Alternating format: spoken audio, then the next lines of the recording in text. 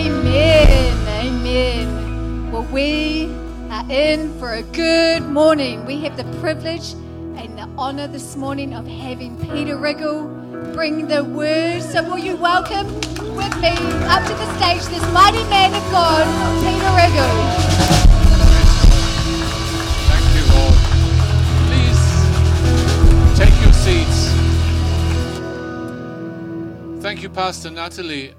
Something just came to me whilst I was sitting there parked.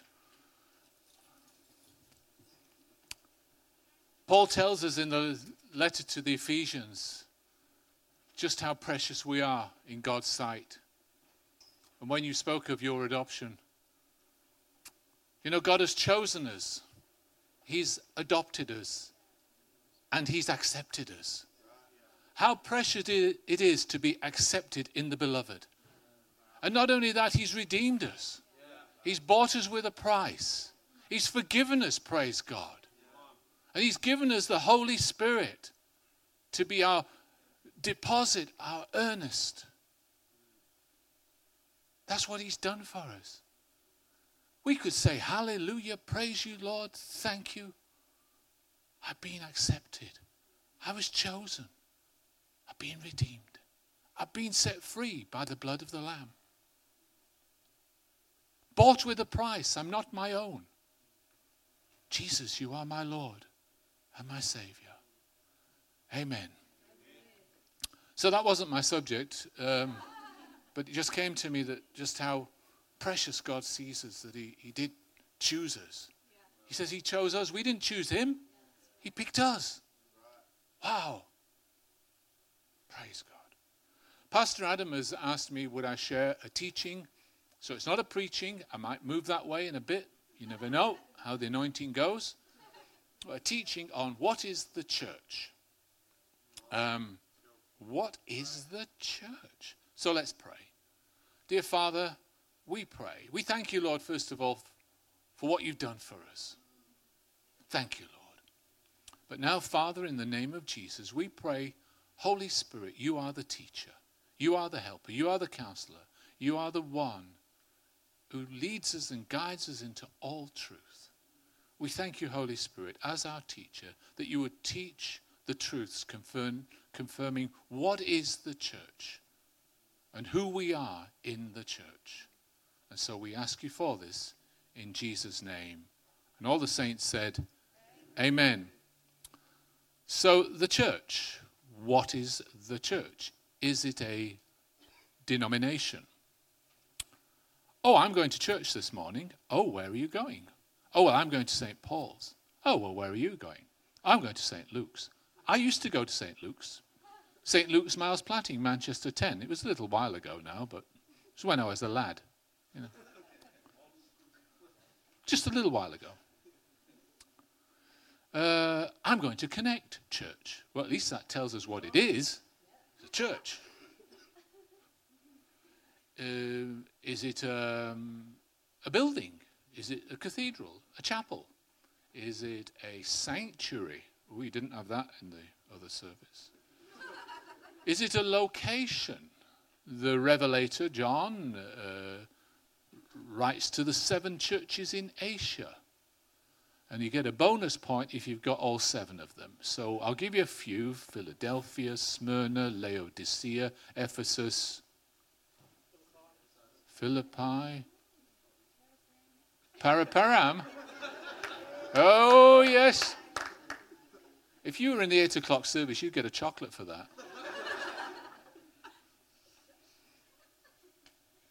Is it a place of worship, a place of prayer?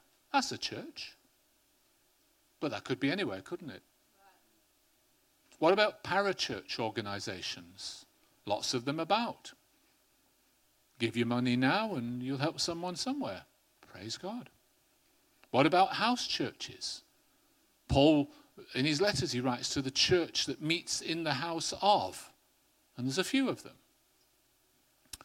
So Pastor Adam, our pastor, has said, it's the people, not the steeple. And he's quite right to say that. So let's have a look at what the word says. But before that, I want to tell you a story. when Annette and I left South Africa, I was 55 at the time, again a couple of years ago, and we left South Africa to go and help a colleague plant a church and a Bible school in Bristol, in England. Now there's another thought. How do you plant a church? What do? Do you pick it up from here and put it in there? Oh, plant a church. I think I'll plant one here. No, I don't like that posse. I'll plant. Anyway, so we got there and we got going, and there were a few people started to gather, put an advert in the paper, that sort of thing. People started to come. Anyway, one chap pitched up. He was a young man, and every time I met him, he was called Lawrence. He was a bit of an odd bod, and he would say to me, "Hello, old boy, how are you?" I was 55 at the time. "Hello, old boy, how are you?" I thought, funny fella. Anyway, he carried on this, "Hello, old boy, how are you?" I said to him, "Lawrence, please, don't call me old boy, call me Peter." So next time we met, he said, "Hello, old Pete, how are you?" He was a bit peculiar, an odd bod. And that's the church, made up of odd people, peculiar people. I'm one of them. I don't know about you. So let's think of a definition. An assembly of people that God has called out of the world to bring glory to his name and to achieve his purposes. That's a good definition. You can hold on to that. And that is borne out by what the Greek says. And again, the humor. I know a little Greek. I've had a couple of goes at trying to learn Greek, and I failed both times. I really have. It's a difficult language because they don't even have the same letters that we've got. If you had the same letters, you got a chance. They've got different letters. Anyway, so I know a little Greek. He's got that restaurant down in Welly. And the word in Greek is ecclesia, meaning, again, an assembly of people who are called out by an authority to serve a purpose. So I want to talk about 4 aspects of the church today. One is a model of the church. Then we'll look at the foundation of the church. And following that, we'll look at the nature of the church. And then a couple of symbols of the church. So starting with the model of the church, the Old Testament gives a fantastic example of what a church is all about. You didn't think you'd find the church in the Old Testament? Well, it's there. Because it's there in the way in which God dealt with his children of Israel. They were called out, they were called for, and called together. So we look at those 3 little phrases. And we'll first of all talk about the children of Israel. They were called out of slavery in Egypt. There they were, put to task, doing dreadful things under the command of the Egyptians. They called out to God, and God heard their cry, and he called them out of Egypt. Called them for what? Called them for a relationship with him, so that having formed a relationship with him, he could enter into a covenant with them. So boy meets girl, and here he is on the front row. And this boy meets a very pretty girl, and I don't know where she's gone now, but Danika's over there somewhere. And they form a relationship. And having formed a relationship, he proposes to her, and she becomes his bride. And that's another symbol of the church, the bride of Christ. We are the bride of Christ. But all that came to fruition when they entered into a covenant, when they declared their vows to each other.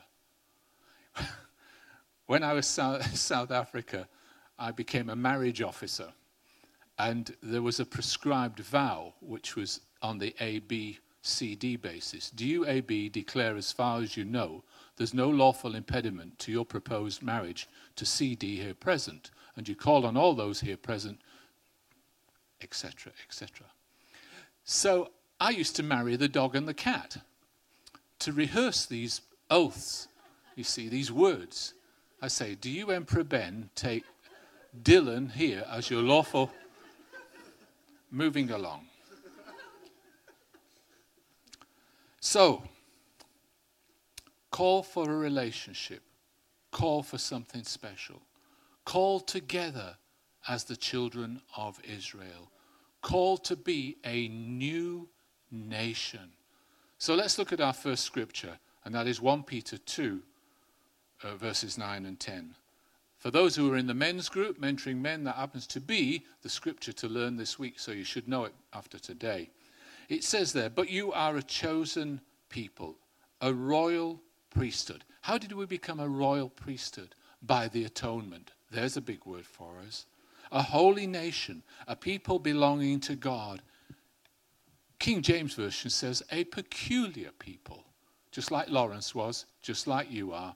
You're a peculiar lot, you are. That you may declare the praises of him who called you out of darkness into his wonderful light. Verse 10, once you were not a people, but now you are a people of God. Amen. So that fits the definition. So we were called out, just like the children of Israel. They were called out of slavery. We were called out of sin. God delivers by sending his son to redeem us. And Annette said to me, she says, when you prepare that message, don't give them any big words. She knows me too well. We've been married for 49 years and 1 month and some days, I think. Ouch. Redeem. We've been bought with a price. We're not our own. We've been rescued. We've been called out of darkness into his glorious light. Praise God. That's great news this morning. And so we've been set apart as believers in order to completely belong to God. Children of God, saved by his grace. Hallelujah. And that's why I'm not ashamed of the gospel. Are you? Paul wasn't. Paul said, I'm not ashamed of the gospel. Why? Because it's the power of God to salvation, to all who believe, to the Jew first and then to the Gentile. For in it the righteousness of God is revealed from faith to faith. Praise God. And there's a sermon there somewhere for someone sometime. So we call for a relationship with God. Once we were separated from God, miles apart. Once we were without what? Without lots, without Christ, without a covenant, without citizenship, without hope, without God. But God reconciled us to himself through Jesus Christ. There was once a great barrier between the Jew and the Gentile. Jesus Christ removed that barrier so that the two could become one. There was another barrier between sinful man and a righteous, holy God. Jesus removed that barrier so that we, by his redemption, could be united with God, with a Holy Father, through the blood of Jesus. And then brought together, then we were unified. And I can't do this with my hand and my mic. But once we were separated, then we were reconciled, and then we were unified. Praise God. Hallelujah. And called together to be the body of Christ, called together to be the church. And in Ephesians 2 verse 19, consequently, you are no longer foreigners. When we lived in Spain, we were foreigners. We always were foreigners. We felt like foreigners, and we were treated foreigners, and we were there 12 years. The council had a special department, the foreigners department. When you went there, you went to other foreigners. We were all foreigners except the Spanish. But when we came here, we were welcomed in. Never felt like a foreigner here, because we're all foreigners here, in a sense. It says we were foreigners, no longer foreigners and aliens, but fellow citizens with God, God's people, saints, members of God's household. Annette and I, we've had a great privilege in our lives to be citizens of many places. Because of my birth, born in England, I was automatically, by birth, a citizen of the United Kingdom and colonies. And there'll always be an England. Or something like that. We've been citizens of South Africa. Annette was born in South Africa. She was, by birth, a South African citizen. And also Thomas on the front row here. Praise God. Citizens of Spain, citizens of Europe. Sometimes it's difficult to get citizenship. Sometimes you've got to pay for it. Some people want citizenship and they can't gain it. They're disqualified. We are soon to become Kiwi citizens. But we have to pay for it. But there's one citizenship that's free. We're citizens of heaven by God's grace. And we don't have to pay because he paid the price. Can you say amen? So we've been called out. We've been called for. And we've been called to be the church. So before we look at some symbols of the church, what about the foundation of the church? I'm sure you've heard of the story of the house built on the sand. We do this when we're little ones and go to Sunday school and the like. Kids' church over there. House built on the sand, house built on the rock.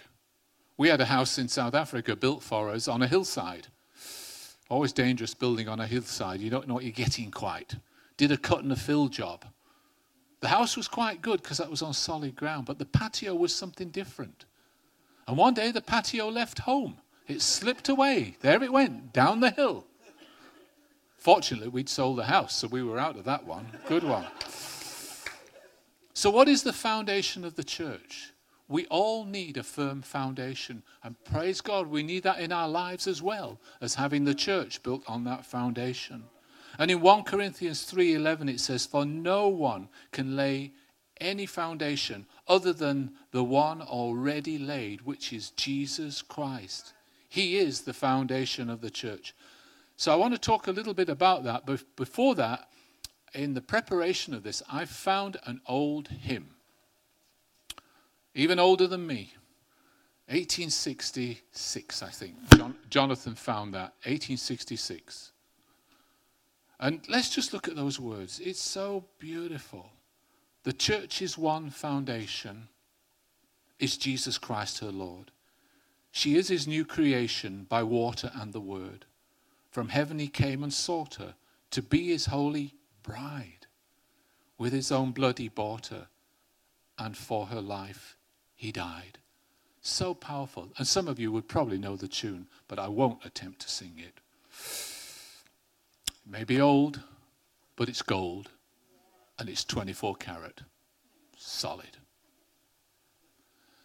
Now Peter was there with Jesus and his disciples. And Jesus inquired of his disciples, Who do men say that I am? And the disciples answered, well, some say Elijah, Jeremiah, one of the prophets, someone like that. Some say this, some say that. Same in the church is today, isn't it? Who is Jesus? Some people say, oh, well, he's a prophet. Some say, well, he's a good guy. Some say other good things. But there's a variety of opinions as to who Jesus is. But I have an idea that Jesus looked particularly at Peter and said, but who do you say that I am? And he said these words in Matthew 16:16. You are the Christ, the Son of the living God. And Jesus replied, Blessed are you, Simon, son of Jonah, for this was not revealed to you by men, but my Father in heaven. And I tell you that you are Peter, and on this rock I will build my church, and the gates of hell will not overcome it. On this rock. And Jesus uses a play on words here, because he's talking to Peter and he says, Peter, Petros, meaning a stone, a small stone. In fact, Peter uses the term later on when he talks about being living stones built into a house. But he says, on this rock, on the Petra, Greek word, a solid rock, a massive rock. And we were privileged, again, being in Spain, to be able to see the rock of Gibraltar, not far away, an hour and a bit's drive. There it stood. And that's what he's talking about. Something solid. And Christ is the rock. Christ is the foundation. But not only that, it's on the revelation that Peter got that you are the Christ, the Son of the living God, that I will build my church, he said. Once we get that revelation, once we get that understanding, as Peter did, that's when we can confess him as Lord and Savior. Have you had that revelation? Have you made that confession? Jesus, you are the Christ, the Son of the living God. If you have, then you are the church. Whose church is it? Jesus said, my church. On that revelation, I will build my church. And so, folks, with that sort of conviction, that confession of Peter, when we come together and we're called out of darkness, chosen by God, then the Lord will build his church. People like Peter, full of faith. People like you, full of faith. People like you, filled with the Holy Spirit, empowered to be witnesses. Acts 1:8, you all know it so well. And you shall be witnesses. You shall receive power when the Holy Spirit comes upon you. To be witnesses in Jerusalem, Judea, Samaria, and New Zealand. I put that one in. So we've seen the model of the church, the foundation of the church. What about the nature of the church? Again, an assembly of people that God has called us, chosen us, called us out of this world to bring glory to his name and to achieve his purposes. So to understand the nature of the church, there's just two aspects. There's the universal church. Annette and I have lived in a number of places, and we have found people of faith throughout those places we've lived. And as I shared in the earlier service, on Thursday night we watched a clip of Jesus Alive Ministries, Peter Pretorius, in Africa. And he'd celebrated 35 years of ministry as an evangelist, and 11 million people had come to salvation under his ministry. 11 million. You can just run it off like 11 million. 11 million people. That's the universal church. People of like faith. Believers in the one Lord Jesus Christ. One faith, one Lord, one baptism. That's the universal church. But there's the local church as well. People like ourselves. Not just a place to meet and have a coffee. We were going up to the Rangitiki River to do some fly fishing, and I've already had a request from someone to show them how to cast a fly. You didn't know this place. There's funny things go. Peculiar people in church. So we're going off to the Rangitiki, and one of the chaps in the car, the Kapiti Fly Fishing Club, says, he says, when we go to Sansom, we'll call into the church cafe and have a coffee. I thought, well, that's interesting. I wonder what this church cafe is about. So we pull into Sanson, and you probably know the building. You might have been there. It's an old church that's been converted into a cafe. I thought, wow, this is interesting. Get inside. There's the stained glass windows and all sorts of things. Oh, do you know what they serve there? It's not like kiss and bake up. They serve heavenly coffee there. Wow, heavenly coffee. So what is the church? It's a spiritual building where believers come together, where we're in service for the Lord.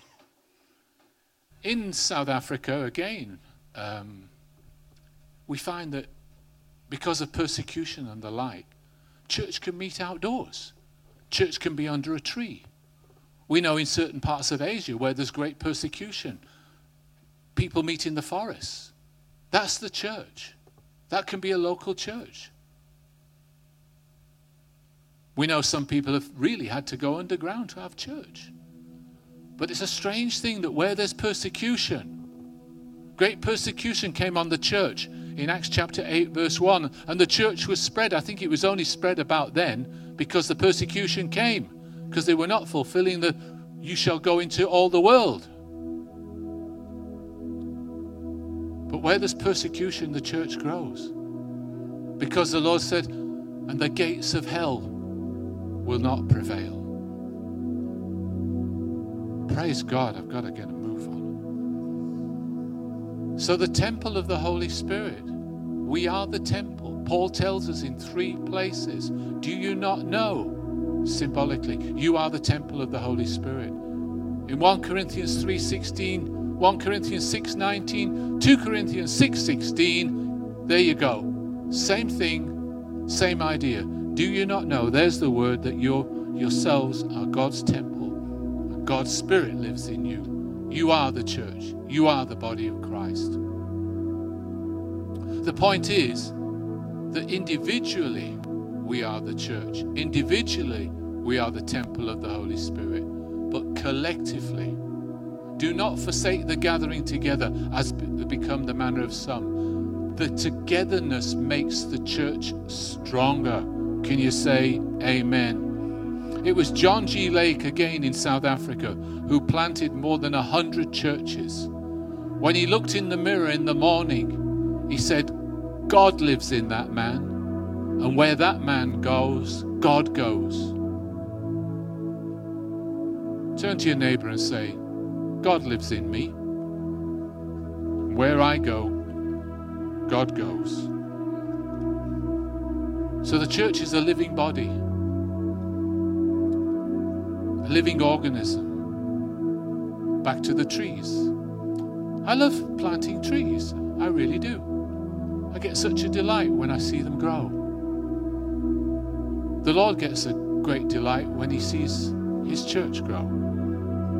When there's more and more and more. And was added to the church 3,000 in one day, it says in the book of Acts. In Ephesians 1:22-23, and God placed all things under his feet and appointed him, Christ, to be the head of everything for the church, which is his body.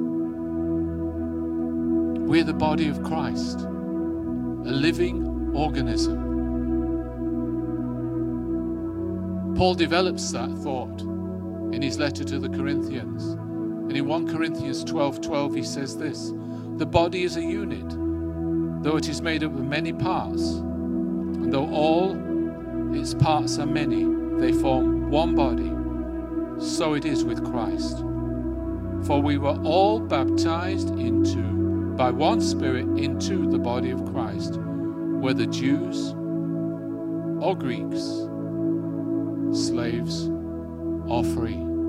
That's the work of the Holy Spirit, folks. He baptizes us into the body of Christ. It is Jesus who baptizes us with the Holy Spirit. And we as believers can baptize anyone who becomes a believer. Can you say amen? You didn't know you were in the ministry, did you?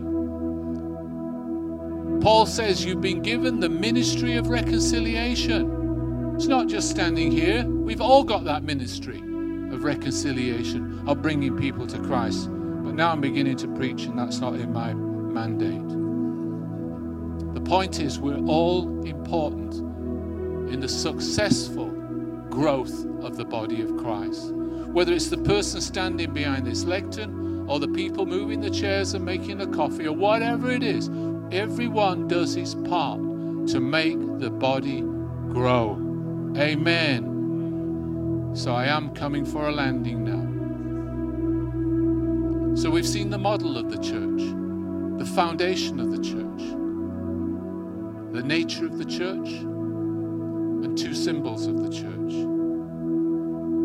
But again, the goal is to glorify his name. You want to know what you're doing here on earth? To glorify his name. What on earth am I here for? To glorify his name.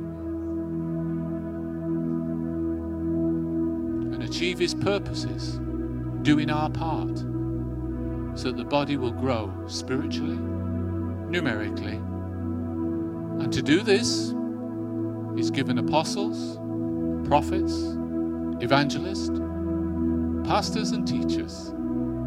But that's another story for another day. Praise God. So here's my question to you. If you would close your eyes. Are you a member of the body of Christ?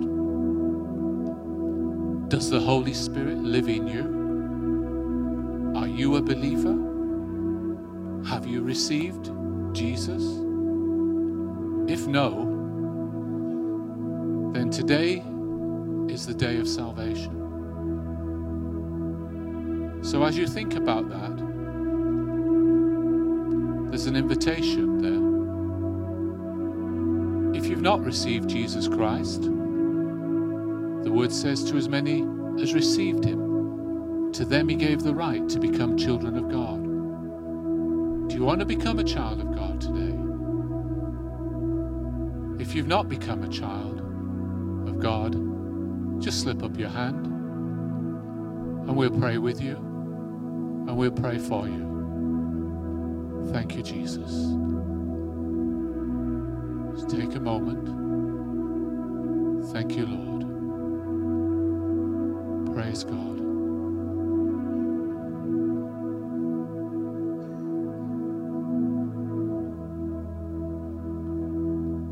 If you wanted to make that decision, you felt embarrassed or shy, today is the day of salvation. And if you've not made those decisions, then don't delay.